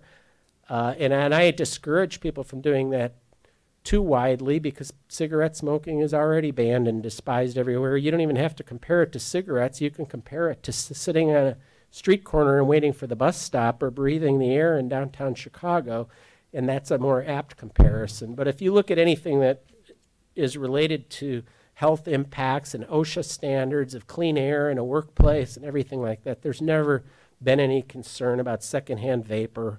It's been admitted. I was in New York City when they passed their vaping ban, and even their health commissioner, when pressed, said, yeah, there is no science to support this. We don't have any science. It's just, he said, we have trouble with enforcing our existing smoking ban because, gosh, people might be using products and we don't know what they're doing. And the idea of renormalizing smoking, which I'll bring up. Nicotine health risks is another issue. Nicotine has gotten a really, really, really bad rap because smokers, in one reason they smoke, I wouldn't say that it's the only reason at all, but is to get nicotine and get it delivered in the way it is. And smoking is not good for you. But people have translated that concern about health impacts of smoking to nicotine, and it's not a valid concern, but it is a real one. Nicotine is comparable to caffeine on its impact on you. If I drink a pot of coffee and get a little shaky, I know to stop, maybe not have another cup of coffee, and it reacts the same way. With me, and there are a small number of people that are at higher risks if you have certain heart conditions, but it's a very small number, and it is not a substance that is dangerous to the extent that people associate it and confuse it with smoking. The other is nicotine addiction. What we're learning about nicotine addiction is that cigarettes, everything that we've looked at over the years, it seems, and a lot of the studies over the past couple of decades of nicotine and impacts are all understandably associated with smoking. So people assumed, they drew conclusions about nicotine and its impact on the body based on studies of smoking. What we're learning, though, is if you use smokeless tobacco, if you use nicotine replacement therapy, if you use different e-cigarette products, your body absorbs nicotine in different ways. And people throw around words like addiction. That's been one of my pet peeves of is this idea that, well, you're still addicts. And I think, well, you can't go into a bar and say everybody there that has a beer is an addict. And I think as a health professional, there's probably pretty reckless use of language and irresponsible language to refer to people that way, but it certainly is an issue they're driving. Nicotine poisoning. There have been a couple of incidents around the country where a kid or a pet has gotten a hold of nicotine. I think the one that I'm most familiar with was in New York State. There's a big confusion between e-liquid, which most of you know, that use the products that you put into your device, which has a very small percentage diluted amount of nicotine, in the high percentage pure nicotine that you put into the liquid. So honestly, the tobacco control advocates will use anything and everything to create fear. Really high temperatures to produce formaldehyde, but they were at such temperatures that no one could ever in a million years use the products that way. No one ever would. There's even a term in the vaping community, it's called a dry hit. If you got it for 1/10 of 1 second, you stop. It's battery safety is a legitimate issue. We've seen a few incidents recently, and it is a concern. Not a concern in most products, but people should, and I encourage shops to educate people depending on the types of products people are using. Carcinogens and toxicants are present in everything. The question, the dose makes the poison is a commonly used phrase, and just finding the mere existence in minuscule amounts of some chemical does not necessarily mean the product is of concern, and they haven't demonstrated that any of these products have toxicants or carcinogens in any level of concern. Others are heavy metals, lung irritation. A big one that they fall back on is risks to the population. Once you lose every argument, on every scientific basis, you say, I mean, they rely on the precautionary principle, which is very familiar to people in the sort of health policy world, and I consider it a pure evil and an anti-freedom. It basically says, well, let's ban it until you can prove that it's safe without a doubt and will never harm anybody anywhere. And they've used these risks to the population saying, well, sure, it's not as bad as smoking. Sure, it doesn't have risks that should make alarm us to a great extent, but maybe we should just ban it or heavily restrict it, because who knows what might happen. Maybe people who are going to quit smoking will continue to smoke because they'll use these products. Maybe new people who never would have smoked will use these products and then become smokers. That's the gateway argument, which we see in drug policy. I see a lot of consistency between a lot of our issues and our drug policy.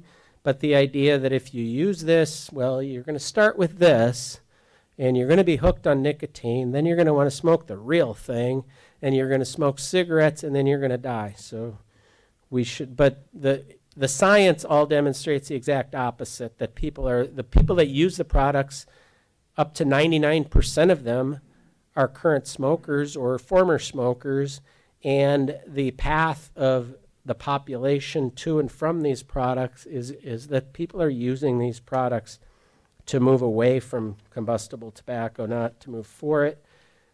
We've seen flavor concerns, and it's interesting. I understand the reaction. People see interesting flavors and think, well, these are people as well that have never smoked. I question whether they've ever smiled, or maybe once a year they smile. They don't want people to have fun. They don't want adults to enjoy something. And when they see it happening, they have great concerns and they need to step up. And flavors is where that plays in. And everybody who's a vapor understands it, even smokers. Vicki could tell you, a lot of these folks own businesses. If a smoker comes into your shop, they all think, well, I don't want any of this fruity flavor. I just want tobacco flavor or menthol. That's what I smoke. And that's an easy transition. So it makes sense that you offer those flavors. For me, I smoked for 28 years. I'm about 3.5 years smoke-free, and I use these products with a wide variety of flavors. It's just like anything else. People like certain kinds of desserts. There are things I can vape that I can't eat because I'll get fat. But honestly, I can vape Bananas Foster after dinner and have a cup of coffee. I don't want to vape scotch in the morning, but I might want to vape it at night. Apple pie is nice, but I don't want to eat apple pie every day, nor do I want to vape it every day. But everybody is different. Everybody has a different palate. Everybody has different tastes. People are having fun, creating exciting new things and trying to identify the consumer demand that exists and latch onto something. And it's exciting, and that just really bothers a lot of people. So they assume if it's an exciting, fun flavor, it must be for children. I go to the pharmacy. We did this a few years ago when I worked in smokeless tobacco, and they were trying to ban flavors. But we had a table, like one of these, filled up with products from the pharmacy, and it's, Metamucil and gummy calcium, and it's all of these products that are clearly designed for adults, often senior citizens, and they're flavored. People like flavors. Now I'm going to run through some of what we've seen at the state level. I mentioned the FDA regulation. We've seen, and the industry has supported bans on sales of these products to minors. One point worth mentioning is the only groups that I've seen oppose bans on sales to minors are the tobacco control groups, the public health groups. They fought it in Michigan. We fought for it. Everybody in the industry did. Thousands and thousands of consumers writing letters saying, pass a law, ban the sale of these products to minors. We're concerned that they not be defined as tobacco products because they're not, and we don't want to get swept into every law that's been passed to affect tobacco, but we support ban on sale to minors. And in 2 states, Michigan and Missouri, we fought, and the governor actually, bills were passed, and it was the Cancer Society and the Lung Association that got the governor to veto a bill to ban sales to minors. Why? Because it's not regulating enough. It's not taxing enough. It's a Trojan horse. And the reality is what they've demonstrated through this fight is they would rather use children to promote their political ends than actually protect children and take them out of the equation. Taxes we've seen everywhere. As I mentioned, Americans for Tax Reform, they have a map online. I believe it was just updated. Last year we had 26 taxes in states that we fought. I think currently there are 11 that are alive right now. We've defeated most of them. One of the problems that I mentioned earlier about government being disrupted, they're seeing cigarette tax revenues decline. They want that money. They're addicted to it. And they're seeing master settlement payments to the states decline. So they think, well, gosh, I've heard about this multi-billion-dollar e-cigarette industry. We need to create a tax on those guys because we're going to, backfill our hole from lost tobacco revenue. The reality is there is no model that would allow them to do that. If you take ethics and good health policy out of it, there's no way to tax these products to raise the money they want because the neighboring state doesn't have a tax. The products are widely available through adult approved transactions online. People are already moving. You can buy cigarettes on almost every street corner in America, every gas station, convenience store, pharmacy, grocery store. People that use these products get in their car and drive 15 or 20 minutes to find what they need. And if their shop next to them doesn't have it, they go further, or they order it online and wait a few days. So there's several states that have passed taxes. Minnesota has a tax. North Carolina, Louisiana. There are, I believe, 7 municipal governments that have taxes. D.C., Chicago, a bunch in Alaska. But there really is no way to tax these that makes sense. Excise taxes are, in theory, created, they're otherwise called sin taxes, to discourage people from doing what they believe to be an unhealthy behavior with bad impacts. They're applied to cigarettes and tobacco, beer, wine, liquor, gasoline. And the idea is if there's a tax on it, people will consume a little bit less of it, so there'll be less negative impact. And if they consume a certain amount of it and there is a negative impact on healthcare costs or pollution, that we're getting some money that we can theoretically use to respond to those problems that are caused by the consumption. Well, these products are not demonstrated to cause harm. You can make a very strong argument that they mitigate harm caused by smoking. So it doesn't make sense from a public health perspective, and there's no way to do it from a fiscal perspective. Sometimes they want to tax it if it includes nicotine. And you go, okay, well, nicotine is what's bad then. And they go, yeah, we got to, because nicotine's addictive. So the ones with more nicotine in them, we should tax more. And the little cig-alike products like these have the highest concentration of nicotine in them. But if you're a 30-year smoker and you're transitioning, you need some nicotine. So you think you should tax the products higher that are going to most benefit long-term smokers. And they go, well, no, I don't want to do that. Maybe we shouldn't. And they run around, then they go, well, we're going to tax the whole thing, every device in there.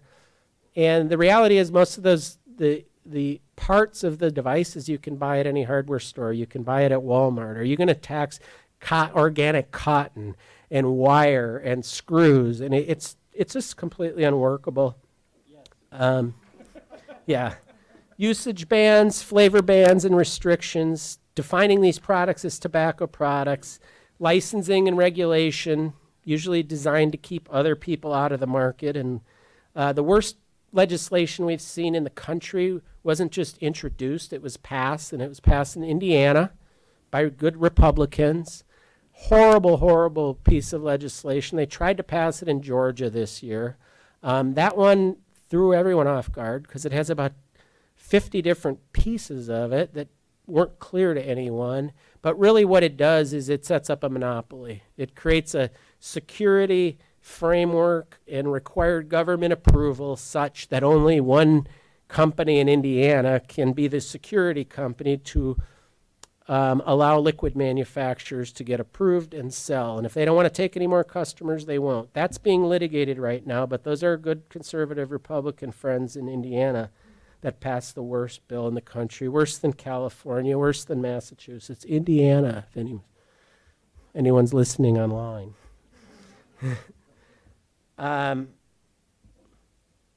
The real risk does not come from not regulating these products. The real risk comes from regulating them too much.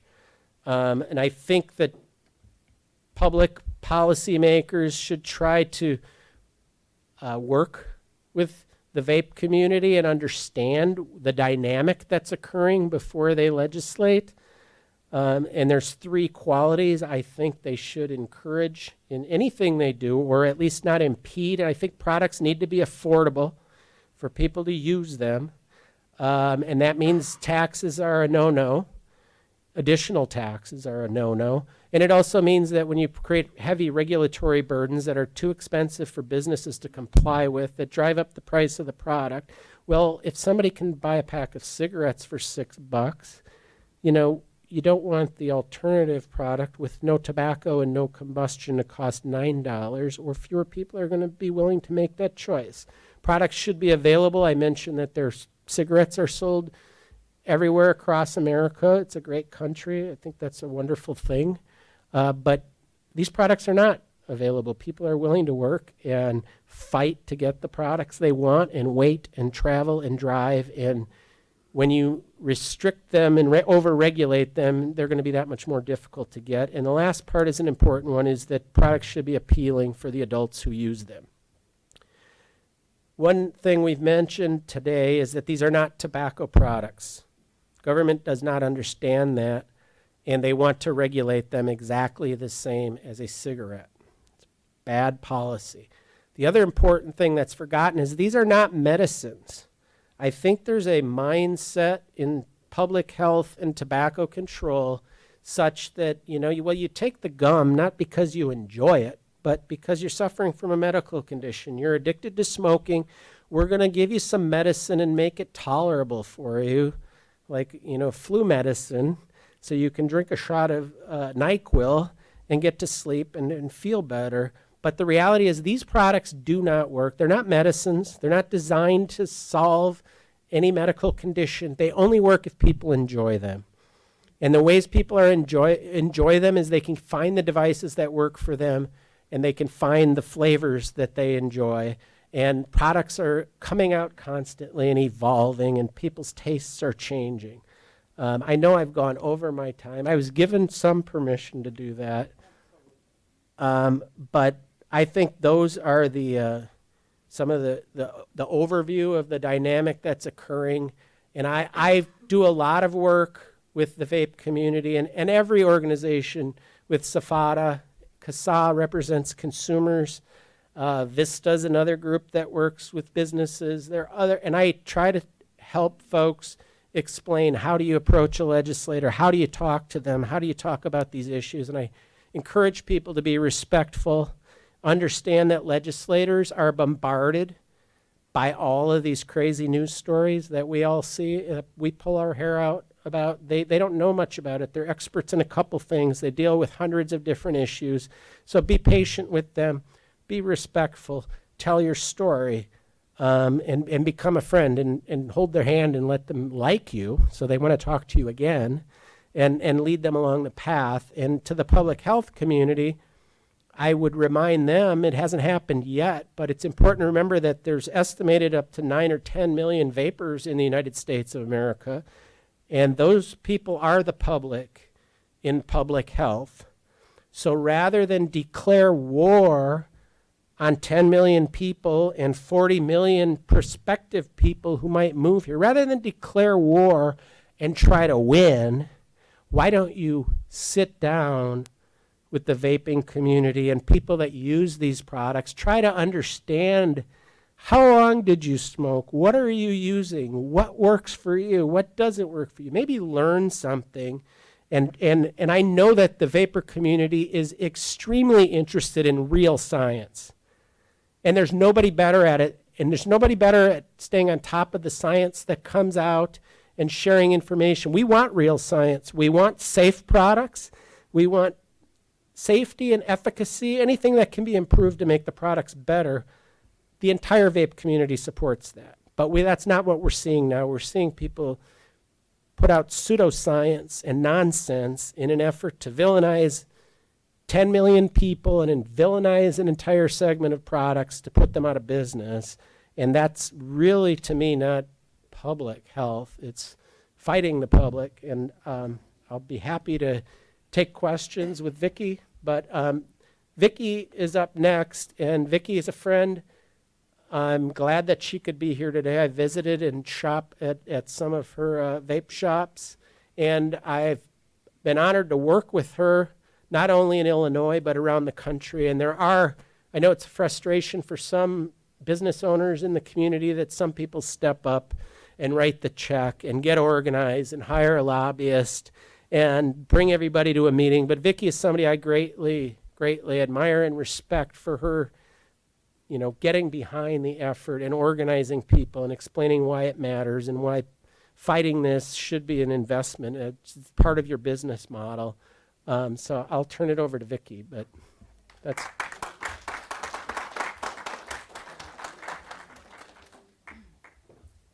Well, thank you guys for coming out, and thank you, Brian, and thanks for having us here. And I don't know that I can add much to what Brian said.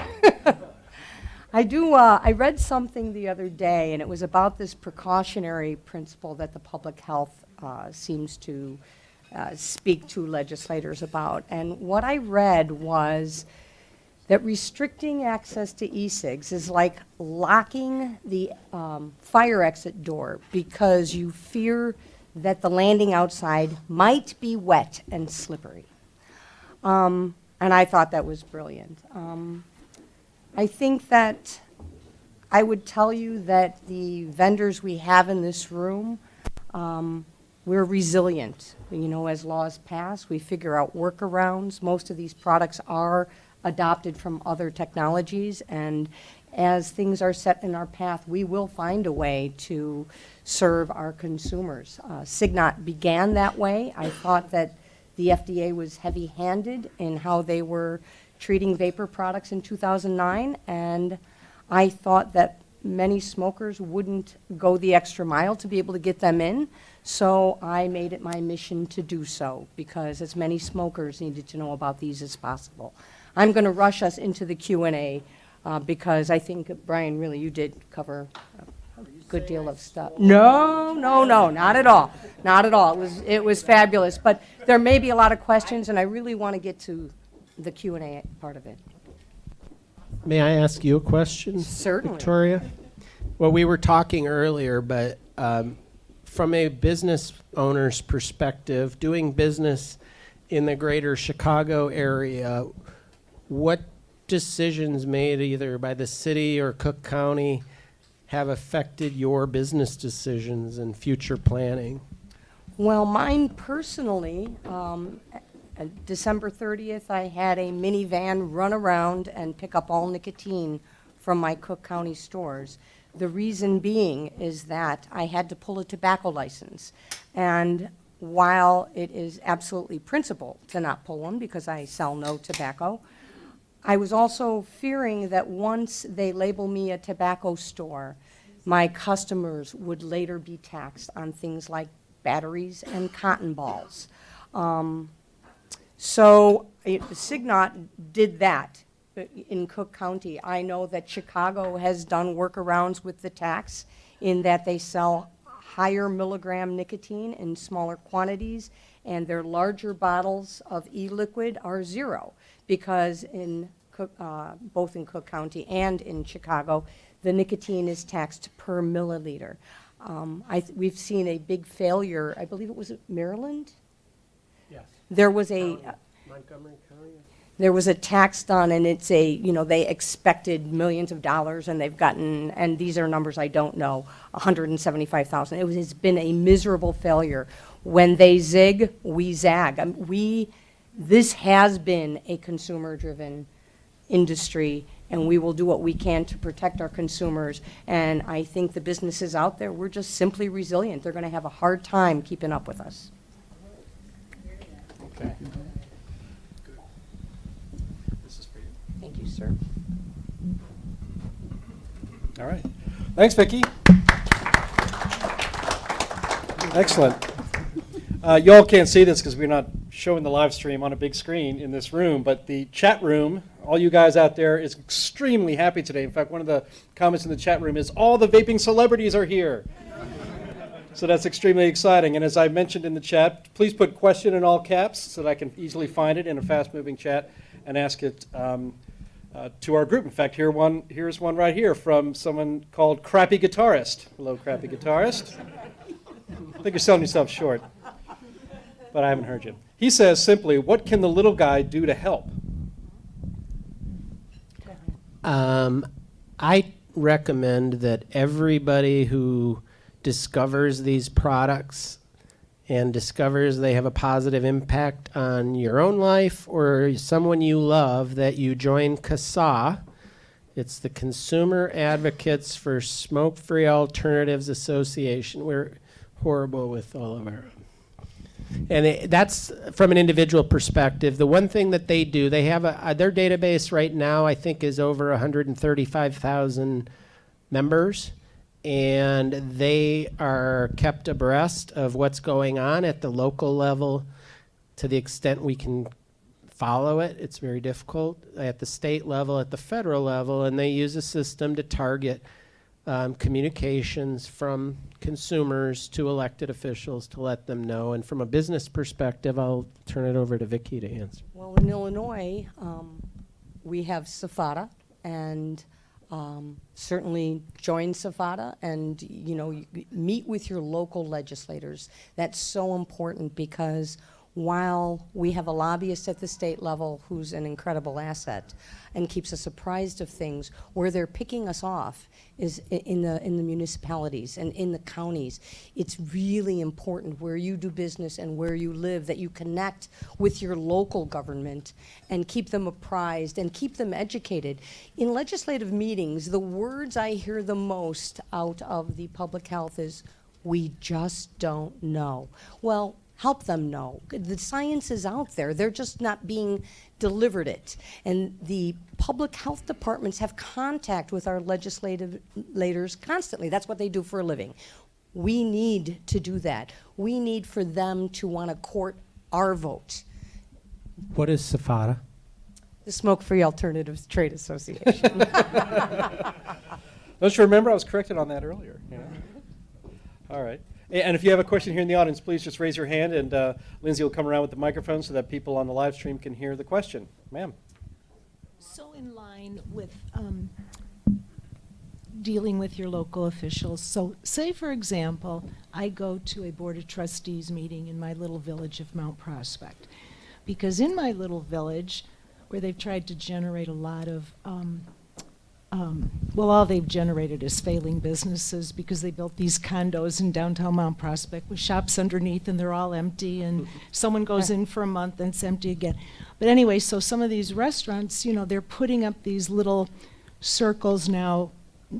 In addition to no guns and no smoking, they've got no vaping, these little symbols. So let's say I'm going to go to a board meeting with the trustees and I'm going to say why this isn't necessary. What kind of information, how do I get help as to how to outline what I tell them? I would tell you to go to your local vape shop. And they can guide you, or CASA, go on to the CASA website. But if you go to them, they can go with you. They can contact me. I would go with you and just support you. I mean, you're a resident there, and many of us know the science behind it. It's a public perception thing, and it's just about education. They don't know. They're being taught to fear it. We're addicting children. We're luring them in with gummy bears. They don't know. Their fears are genuine because what they're being told is just simply not true. So contact us. We'll be there. Okay. There's one right there. Let me take another online question while Lindsay makes her way over to Mark. Actually, a couple of people asked this question. Nox Noir and the second person was Viri Bowring. Okay. Anyway, they both had a similar question. It can be summed up. How can we counter the direct access the alphabet groups in Washington have with politicians that they use to promote junk science about vaping? I think maybe that, and there's a couple questions on the chat room, kind of how to get organized and stop the shop drama and all that stuff. But how does the vaping community get together to have the kind of influence that is necessary, frankly, in Washington to prevent bad things? I will answer that. I think there's been a couple of perspectives that are, one, people look at groups like Pharma, which is an organization made up of pharmaceutical companies to represent their shared interests when they have them. It was carefully built over many years, over a long period of time. So people look at the vaping community and say, well, why don't we have that? And they get frustrated because there truly are different groups. It is a new industry. And people are frustrated by the fact that there are different groups. But I can tell you as well, from a lengthier perspective, I've worked on tobacco harm reduction for smokeless tobacco for many years. And 15 years ago, if we could get one line in a horrible, horrible article in the New York Times that was usually misguided and misleading, if not outright false, if we could get one line that just said, and so said that it might be less harmful to use a non-combustible product versus a cigarette, we saw that as a victory. Things have improved a lot. There's still a long way to go. But one thing that's made a difference with the Cancer Society, the Heart and Lung Association, every county smoke-free tobacco control organization is when we show up at these hearings, and there's a room full of 20 or 30 vapors, 10 or 15 of those know all the science. They know all the studies that are out there. They know the critiques of the studies that have been made. They know a hell of a lot more than the person who's been representing the Cancer Society for Cook County and showing up at her hearings and reading her her testimony that was sent in from Washington, D.C., the reality is they recognize it too. So I've noticed, in Massachusetts, even places where there's just aggressive government intrusion into the world, and they pull back because they know if I get up there and lie, I've got a room full of people that know a lot more about this than I do. So I've noticed that. I've also noticed that researchers and academics that put out bullshit, pardon me, science, they're getting called on it. So if you put out a bad study or a misleading study, or you're drawing conclusions and putting out a press release that has nothing to do with what your actual study or paper was, somebody in our community will have it a day in advance, and it'll be embargoed, and they'll give a comment to the press. But those things go out, and people, it gives pause to them. They're not used to being confronted on Twitter. It drives them nuts. When Chicago passed the vaping ban, they were so frustrated by hearing from all these vapors that they commissioned a study of social media. And I think they spent $35,000 to say, well, who's paying for this? They don't believe real people. I've worked in big industry, and people pay a lot of money to create the perception that you have a groundswell and grassroots activism. And what we have in the vapor community is no money, no real formal organization across the board, but you have a lot of passionate people that have been beaten down for being smokers for years and years, and they finally found a path that they feel good about, that's working for them and improve their lives, and they're standing up. It's a genuine grassroots movement that's occurring, and it's growing, and it's educated, and it's electronically connected. So I would say we're making progress, and it's been substantive. And when you question an academic's paper, those people were the white hats. If you're against smoking and you put anything out there, nobody's going to criticize you and beat you up for villainizing smoking. But that's not the case anymore.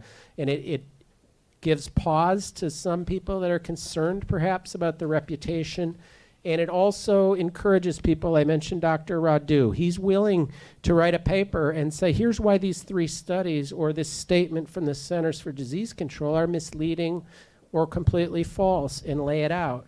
And he did that, and he was really dealt a negative impact to his life by doing that. If you take on the Cancer Society and the Heart Lung Association and the Tobacco Control, they come after you. They came after him, but he never wavered.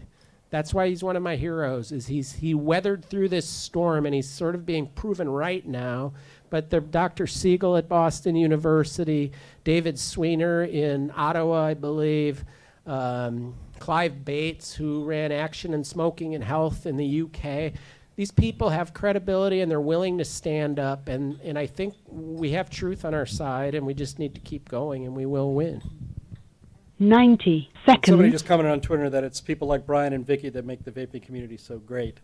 And I would have to agree. Isn't that sweet? No, it doesn't say mom. Christopher Scheller, actually, so you can thank him. But before we get back to Mark, and you should everybody.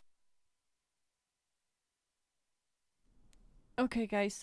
Mixler is going to hang up on me now, so unfortunately, that's all of that I can play. And anybody who 60 seconds. Oh, shut up, lady. Anybody who would like to listen to the remainder of this, or if you would like to put the link out there for anybody to watch this entire video, it is posted on the Heartland Institute's YouTube page, and you just need to search the Vaping Wars, and it should show up underneath the Heartland Institute.